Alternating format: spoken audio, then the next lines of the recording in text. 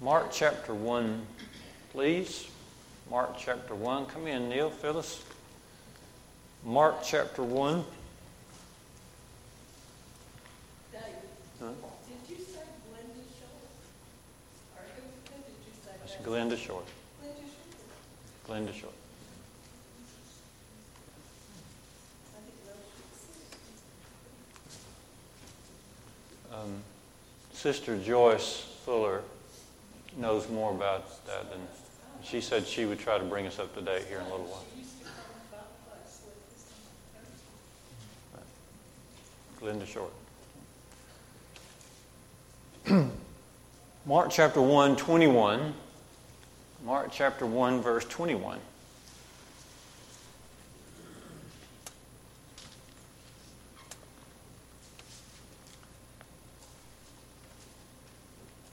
And they went into Capernaum, and immediately on the Sabbath he entered the synagogue and was teaching. So what city is Jesus entering into at this time? Capernaum. And on what day of the week is it? Sabbath day. And where is it that he is going to do his teaching? Synagogue. A lot happened at Capernaum. Most regard Capernaum as Jesus' headquarters all throughout his Galilean ministry. When you look on your Bible maps and you find the Sea of Galilee, you look into the northwest corner, be on your left, and you'll see Capernaum. And below that, not too far down from Capernaum, is Nazareth. So Jesus spent a lot of time, especially in the first part of his life here on earth, in the Galilean area. And he used Capernaum.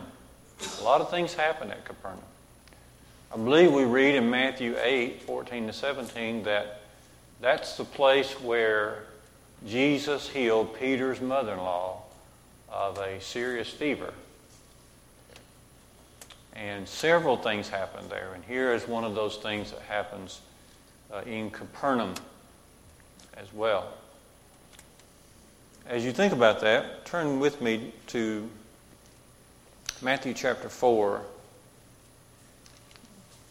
and looking down to verse 12, just to emphasize Capernaum here.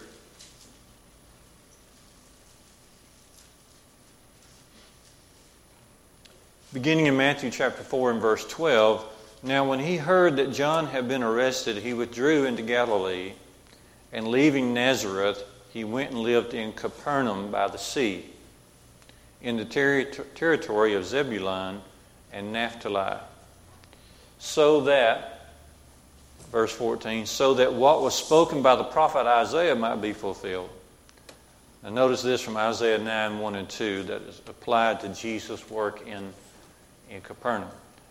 Verse 15, the land of Zebulun and the land of Naphtali, the way of the sea, beyond the Jordan, Galilee of the Gentiles, the people dwelling in darkness have seen a great light. For those dwelling in the region and shadow of death, on them a light has dawned. Indeed, it did.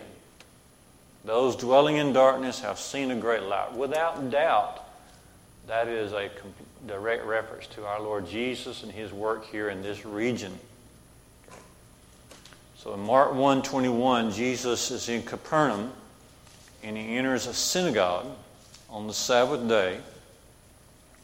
He is still living under the Mosaic law, but also he is using this opportunity to teach people about the coming new covenant and the coming kingdom that he and John taught quite a bit about. Okay? So Mark 1:21. Now Mark 1:22, and they were astonished, the people there in the synagogue. They were astonished at his teaching, for he taught them as one who had authority and not as the scribes. What do you think that means? What are some thoughts that come to your mind when it says Jesus taught with one who has authority and not as the scribes? Not as the scribes. Jesus was above everyone in his teaching. He was talking about and wasn't just going through the motions. He knew what he was talking about, Mark says, and what wasn't just going through the motions. Okay. The scribes, to teach the Jews, sat down. So they would sit down so they could pull out the scrolls and read the scrolls up front. So chief seats would be set up front where they taught. One time when Jesus stood, broke their tradition and told them who he was. So Jesus would be there while they're pulling out the scrolls to just read the scrolls. Jesus would be able to connect all the passages from the Old Testament together without having to pull out the scrolls to read them. Okay. So Mike is saying that the scribes would often pull out the scrolls in order to teach truth, and Jesus would not need to do that, but he did use scrolls. Over in Luke 4:16, he did pull out a scroll and read from that. I suppose the main thing is that a regular man, a regular teacher in this day and in our day, in order to support what he's saying, he would need to make references or quote from the Old Testament, quote from the law. We quote from God's Word today in order to support the teaching that we feel is being taught there in Scripture. But Jesus didn't have this need. Okay? Jesus is the fulfillment of Scripture. Okay? That's what I've always taken that to mean, was he was able to teach with authority because he was teaching about himself. Yeah. Anyone else would be teaching about someone else. So there's a big difference. That's a good way of saying it. Ken's saying he's always taken this to say that when a regular person teaches, they're teaching about someone else, which is the Lord. But Jesus, as he teaches, everything is fulfilled in him. It's about him. Okay. And so we'll learn more about this authority as we move along here. But good point. And notice the people are astonished. Yeah, I'll say that if you've ever had the opportunity to speak with someone who has, let's say, written on a subject as an authority, you can tell by the way they carry themselves and the way they discuss the topic. And if there are ever questions, how do you know so much? He can look at you and say, I wrote it. That's why I know. And you don't have to ask. And I always thought they could tell Jesus didn't need to be educated. He wrote it. He knew it.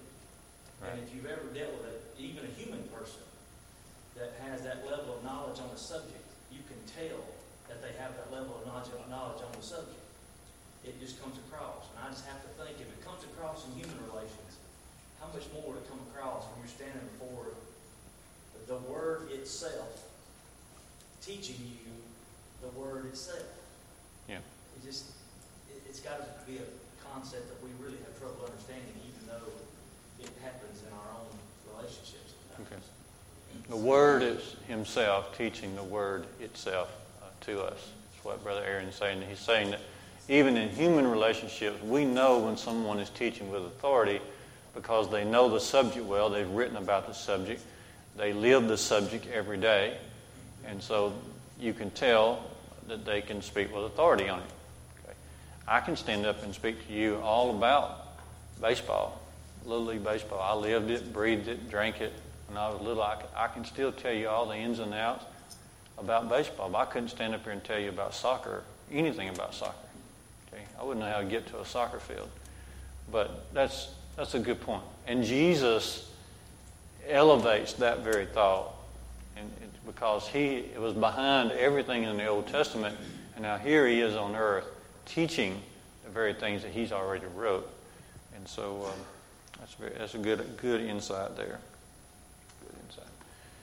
So Mark 1:22, they were astonished at his teaching. You might reference Matthew 7 at the end of the Sermon on the Mount. You'll find a similar statement, Matthew 7:28 and 29. Matthew 7:28 and 29. And when Jesus finished these sayings, the crowds were astonished at his teaching, for he was teaching them as one who had authority, and again, not as the scribes. I would hate to be compared to Jesus myself. The poor scribes are constantly being compared to Jesus. But this just shows that many of the scribes were good teachers, but they didn't compare to Jesus. Okay. So Matthew 1:22. Now Matthew 1:23. Matthew. Did I say Mark 1? We're back to Mark. Mark 1:22 was where we was at, and then Mark 1:23. There he is in the synagogue on the Sabbath day, and immediately there was in the synagogue a man with an unclean spirit, and he cried out. Okay. In the synagogue comes a man with an unclean spirit, a demon. A demon. Let's stop and consider that for a moment. There were several occasions in which Jesus cast out demons. This is the first one. This is the first one. You might remember the time when Jesus dealt with a man of unclean spirit, and the man was living basically at a graveyard. And Jesus cast that demon out. And you remember the demon went in. Is that the occasion when it went into the pigs? It was. That's the occasion when it went into the pigs. Matthew 15, there was a time a lady came to Jesus, and her daughter was vexed with a unclean spirit. And Jesus helped that lady and her family. Okay. And you remember the little boy was, after the occasion of the Mount of Transfiguration, Matthew 17, after that experience, Jesus cast out a demon out of a little boy. There's several of these occasions, and you run into these quite often, probably at least 7 of them. And so this is the first of those. This is the first miracle, I think, in a synagogue. In a synagogue. I think this is the first miracle. If you look at Mark chapter 3, you'll find another one. I think this is the time when Jesus, again, in the synagogue on the Sabbath day, and there's a man there with a withered hand. And he heals the man of his withered hand. But this is the first miracle in a synagogue. Okay. This is the first of a few occasions when a demon would speak to Jesus. Okay. And you might check Mark 3 verse 11 for another occasion. But this demon that's going to speak to Jesus seems to be a head demon because he seems to speak for other demons. Okay. We'll get to that here in just a moment. But here's an unclean spirit coming in the synagogue where Jesus is teaching. It interrupts the entire teaching process. Okay, so that's Mark 1, verse 23. Concerning demons, we might stop and think about that we don't really know where demons come from. I always jump in my mind to Matthew 25:41, where Jesus teaches that there's an eternal fire waiting for the devil and his angels. The devil and his angels. So, in my mind, I just kind of parallel that and say, well, the devil's angels might be the same thing as these unclean spirits. But it doesn't really tell us where the unclean spirits come from, but we do know that it was temporary. It was a temporary experience that occurred during these biblical times, and it obviously showed the power of Jesus over Satan and the satanic forces. It took a miracle to cast out a demon. The miracles are no longer around, so neither are the demons. But we enjoy reading about this, showing and learning about Jesus' power. Mark 1:23. Now looking at verse 24, Mark 1:24. Here's what the demon says. What have you to do with us, Jesus of Nazareth? Have you come to destroy us? I know who you are, the Holy One of God. Now, did a demon ever speak incorrectly about Jesus? Every time a demon speaks about the Lord, it's right on target. See, the demon knows here, he knows he's evil. He knows there is a destruction coming. He knows there's punishment coming for him.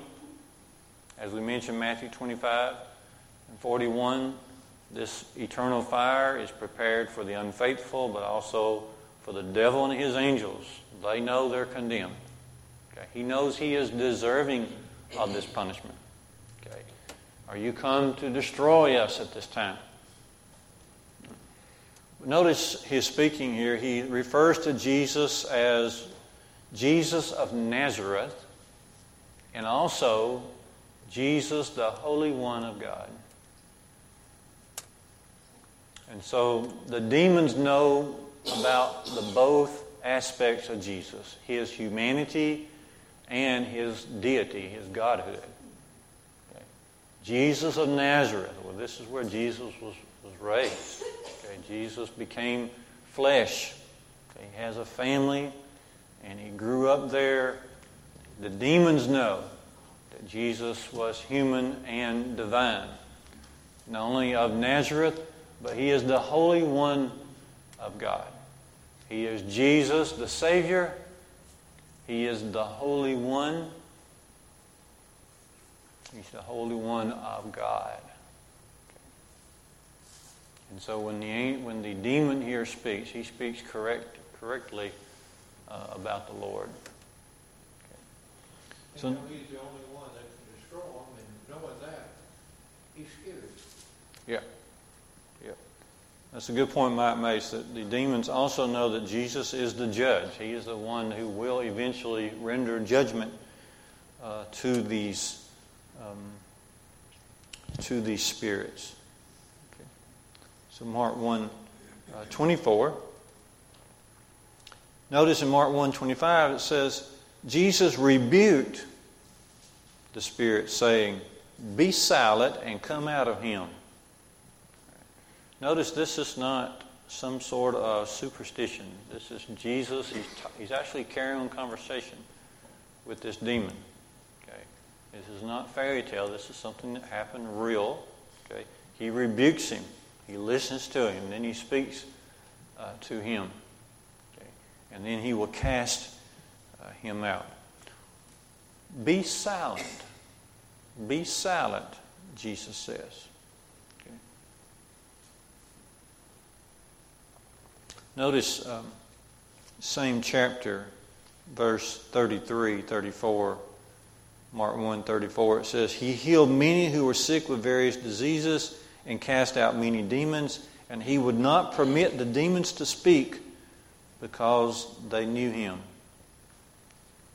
Jesus silenced the demon. And I wonder why He did that. People thinking he was in with the devil. One thing.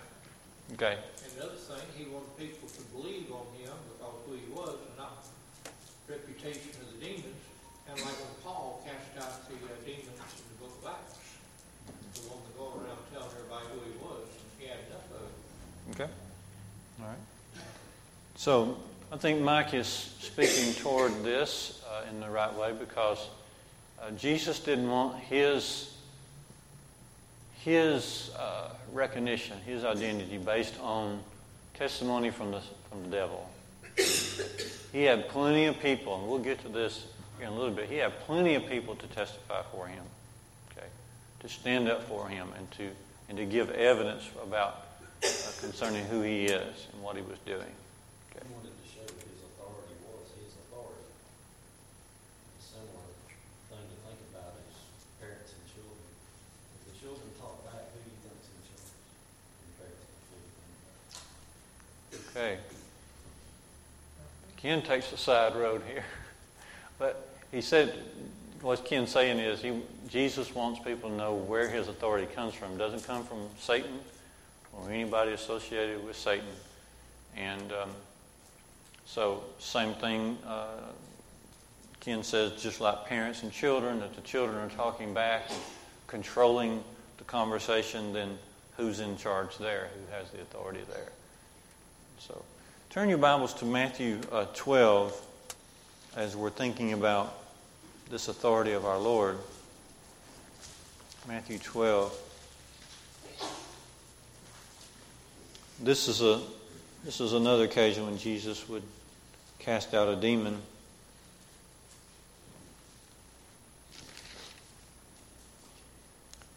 It's in the paragraph between verses 22 and 30 of Matthew 12.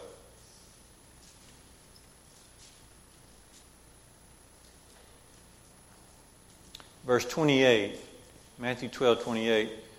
The Lord says, "If I by the Spirit of God cast out demons, then the kingdom of God has come upon you." That's a clear idea. That's the clear reason why Jesus dealt with these demons. Okay. Kingdom means rule, power, authority. Okay. He says, the reason I'm casting out demons by the Spirit of God, not by any power of Beelzebub or Satan. If I cast out demons by the Spirit of God, then you will know, the world will know, that the kingdom of God has come upon you. Okay. He's rule and authority. Okay. So, very good points, very good points. So, Mark chapter 1, 24, as we make our way through this occasion. Jesus, Mark 1:25, rebukes him, saying, "Be silent and come out of him." He wanted no association with Satan whatsoever.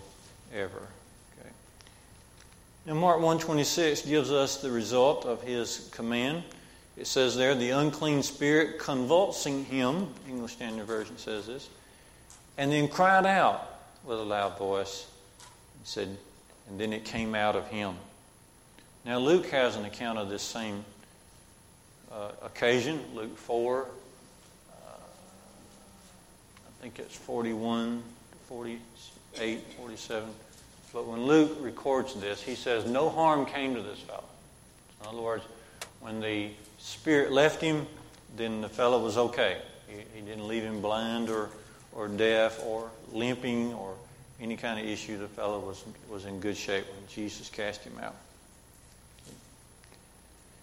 And then verse 27, "They were all amazed, so that they questioned among themselves, saying, 'What is this? What is this?'" Mark 1:27. "A new teaching with authority. He commands even the unclean spirits, and they obey him." So they could see right away that this was no regular teacher. This was the power of God being shown. And Jesus also had the remarkable ability to teach with authority. And no wonder that prophecy from Isaiah 9 shows up there in Matthew 4. A great light dawned upon them. Jesus went right to work when you think about it. When he got through battling Satan in the wilderness, he went right to Galilee, and he's in those synagogues. He's teaching. They're bringing the sick to him. They're bringing the crippled to him. They're bringing those possessed with demons, and he is busy. He comes out of the gate working, fired up. A great light has come into this world of darkness. The people were astonished once again, not just by his teaching, but also by his power. Turn back with me to just kind of expand on these ideas. Turn back to Matthew chapter 8. Matthew 8 is kind of parallel to Mark 1. So Mark 1, Matthew 8, and Luke 4 all speak toward the same events. Matthew 8, this is verse 14 to 17. He's healing Peter's mother-in-law. Matthew 8:15. "He touched her hand, and the fever left her, and she rose and began to serve him. That evening they brought to him many who were oppressed by demons, and he cast out the spirits with a word, and healed all those who were sick. This was to fulfill what was spoken by the prophet Isaiah." Here's another one. "He took our illnesses, and he bore our diseases." Now that's from Isaiah 53, verse 4. Kind of a weird thing there in Isaiah 53. We know Isaiah 53 prophesies about Jesus, and a lot of it is a prophecy about his death. You know, he bore our transgressions. Our iniquity was laid upon him. Okay, but right there in Isaiah 53, verse 4, is a prophecy about the ministry of Jesus and how he brought relief to those who were sick and relief to those who were oppressed by demons. It wouldn't surprise me at all that several of these scribes and those very familiar with the Old Testament law and prophets would make this application from Isaiah 53. All right. Mark chapter 1, we just read through this occasion when he comes into the synagogue on the Sabbath day. And let's see one big lesson I want us to focus on. I want us to think about the widespread testimony for Jesus. I want you to think about this together. The testimony for Jesus was everywhere and from a lot of different sources. Okay. Here are demons on more than one occasion, at least 3 times. They testify that they know that Jesus is the Holy One of God, the Son of God, Jesus of Nazareth. Think in your minds now. Let your mind wander through the life of Jesus for a few minutes. Think about the many different people from different places who came forth with their testimony for Jesus and spoke about Jesus or to Jesus or about Jesus, that he is indeed the one. Okay. Who do you think about when you think about that? God did 3 times. Okay. The He Lord. baptized, not transfiguration, one other time. Okay. Remember that one? So Mike's saying that the Father spoke from heaven, saying, "This is my beloved Son, in whom I am well pleased." So most definitely there at his baptism and also at the Mount of Transfiguration. All right? That's a good one. What else can you think of when you think about widespread testimony for Jesus? Who came forth and said, "Hey, this is he"? I think about the centurion at the cross. Very good. Very good. I thought about that one too. Matthew 27:54. Okay. Surely the centurion said, surely this man is the Son of God. You have to just wonder about how this centurion came to that conclusion. And what did he know before he saw Jesus on that weekend? What did he know before he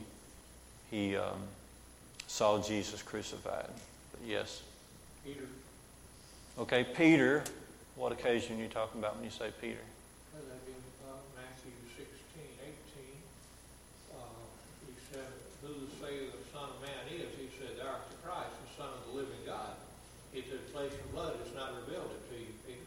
Okay. So Peter's confession there in Matthew 16. Also, John 6, Peter said about Jesus. He said, "Lord, to whom shall we go? Thou hast the words of eternal life," John 6:68. But he went on to say, John 6:69, "And we have believed and have come to know that you are the Holy One of God." There's that phrase again. Holy One of God. Who else stepped forward and testified about Jesus? Blown away, Nicodemus did. And he said, "No one can do the things that you do unless he's sent from God." Okay, Larry's saying John 3, Nicodemus did because he said to Jesus, "No one could do the signs you're doing except he come from God." All right? Mary and Martha. Okay. Mary and Martha testified that Jesus is He's the resurrection. the resurrection. He told Mary and Martha that he's the resurrection and the life. And they believed him. That's a good point. John 11. Who else testified? Think about some unusual sources. The woman at the well. Now this is an unusual source that she would step forward, a Samaritan woman of all people, to step forward and give testimony to Jesus. Aaron, while you're thinking about that, read for us John 4:42. John 4:42.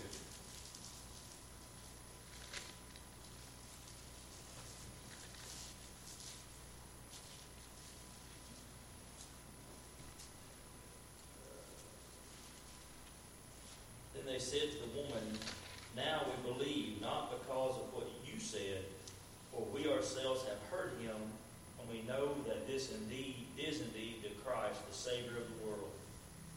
Okay. So not only did the woman testify about Jesus, but the other Samaritans that she inspired to come and see Jesus and hear him, they also testified that he is the one. Okay. Anyone else come to your mind? Nathaniel. Nathaniel, yes. John chapter 1 came to Jesus. And if you look there in John 1, after Jesus told him some things about his life, John 1:49, Nathanael said, Rabbi, you are the Son of God. You are the King of Israel.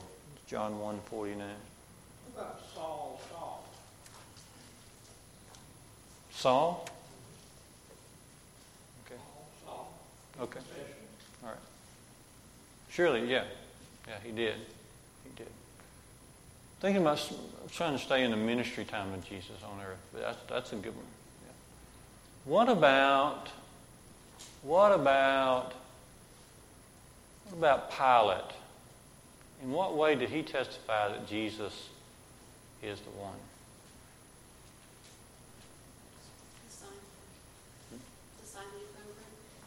The sign that he put over. The Jews. He said, no, right? He said he's king of the Jews. He said, well, I've written what I've written. Yes, Pilate put a sign on top of the cross saying, this is Jesus, King of the Jews. And they tried to get him to change it. He said, I've written what I've written. What other ways did Pilate testify toward Jesus? Yeah, several times. And just as an illustration of that, John 18, you recall John 18:38. Pilate said to Jesus, what is truth? And after he said this, he went back outside to the Jews and told them, I find no fault in him. I find no guilt in him. He said this several times. John 19, verse 4, Pilate went out again and said to them, see, I am bringing him out to you that you may know that I find no guilt in him. John 19, verse 6, he says it again, I find no guilt in him. Every account, whether it's Matthew or Luke, has these words. What about Pilate's wife? How does she testify? Have nothing to do with this just man. That's what he just said. Okay. Have nothing to do with this just man. Have nothing to do. What had she experienced? Dream. She had experienced a dream, Matthew 27:19. And she said, I've had this dream. She sent a message to Pilate. Have nothing to do with this just man. I always remember that phrase people have brought out. The world thinks he's just a man, but Pilate's wife testified that he is the just man. In fact, the word before just or righteous there is an emphatic word. She's saying, have nothing to do with that righteous man. Or it could even be translated, have nothing to do with the righteous one. So she comes out in a very emphatic way to declare. What about when Jesus entered the city of Jerusalem for the final time before the cross? You remember that? Who testified in his behalf there? All right, if you look at Matthew 21 and verse 9, as Jesus was headed into Jerusalem, the crowds that went before him and followed him were shouting, Hosanna to the Son of David. Blessed is he who comes in the name of the Lord. Hosanna in the highest. Okay. And then he comes on in. He goes to the temple. He cleanses out the temple. And then notice that in verse 14, the blind and the lame come to him in the temple. He heals them. And when the chief priests and scribes saw the wonderful things that he did, and then they also heard of all things the children crying in the temple. What are the children saying? Hosanna to the Son of David. They were indignant, and they said, do you not hear what these are saying? And then Jesus turned around and asked them a question. Have you never read Psalm 8? Out of the mouth of babes, thou hast perfected praise. Yeah. So testimony everywhere. That's the idea I wanted us to see. Not just from the demons, but from outright enemies of the Lord, from Pilate and Pilate's wife. Even the Jews there in Matthew 12, they could not deny that Jesus had the power over demons. They just tried to attribute it to Beelzebub, the prince of demons. And of course that was ridiculous when Jesus said, are you saying that Satan is casting out Satan? Testimonies everywhere, whether you're thinking about the wise men that came and said, where is he that is born king of the Jews? And you think about the angels that appeared to the shepherds, you think about the angel Gabriel that appeared to Mary. All of them testify that Jesus is the Son of God. The blind man in John 9 testified that he believed. Okay. The blind man that Jesus heals in John 9, he grows in his faith, and he does ultimately believe that Jesus is the one. So the blind man saw more than they could see with their own eyes. That's a good point. The blind man saw more than they could see with their own eyes. Okay. Simon the sorcerer in Acts chapter 8, verse 10. This man is the great power of God. Okay. Simon the sorcerer, Acts 8, verse 10. This man is the great power of God. But several different ones step forward to confess Jesus, whether they really were sold on the plan of God or not. Many step forward to testify. But the ideal here is that our faith in the Lord is not a blind leap in the dark. Okay. There is plenty of testimony right here in this book. We don't need modern man's testimony. Modern man's current day testimony is worthless. Okay. But the testimony about Jesus in this book, that's where our faith is. So we need to lead others to this kind of strong faith. Faith built on something of substance instead of somebody's experience or feelings. Okay. We got all the experiences and all the testimony right here in this book to believe in our Lord. We need to Learn to believe in belief. Just have simple, We're guilty of not doing that all the time. have simple faith in our Lord.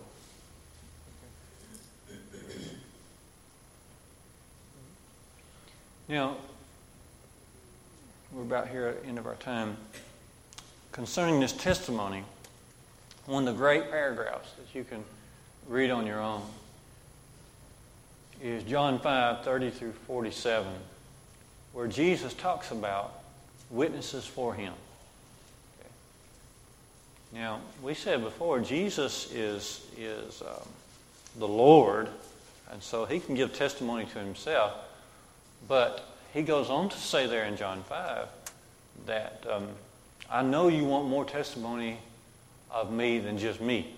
And so he names off. It's really just a really laid out, organized paragraph. He mentions first John the Baptist testified to him. And then, like Mike said, he mentions the Father, the Heavenly Father speaking from heaven itself. And then he mentions how the Scriptures bear witness of him, John 5:39. John 5:36, he says, my works, the works that I do, like casting out demons and healing the sick and raising the dead and turning water, my works testify of me. And then he finally went back to the Scripture. He said, if you believe Moses, you will believe me because he wrote of me. Okay. So John the Baptist, the Heavenly Father, the works that he did, the Scriptures, and Moses, all of those were witnesses for Jesus.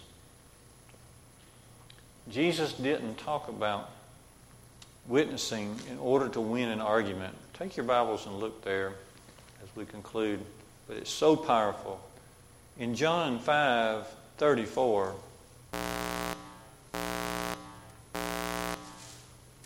I love what Jesus says here. John 5:34, not that the testimony that I receive is from man, but I say these things so that you may be saved. That's the reason we give testimony from the Bible, so that the person we are with or talking to, conversing with, that they can be saved. We're not here to win arguments. not here to get people told. We want that person, whoever that is, to be saved. Notice it again here in John 5 and verse 40. I believe it's verse 40, yeah.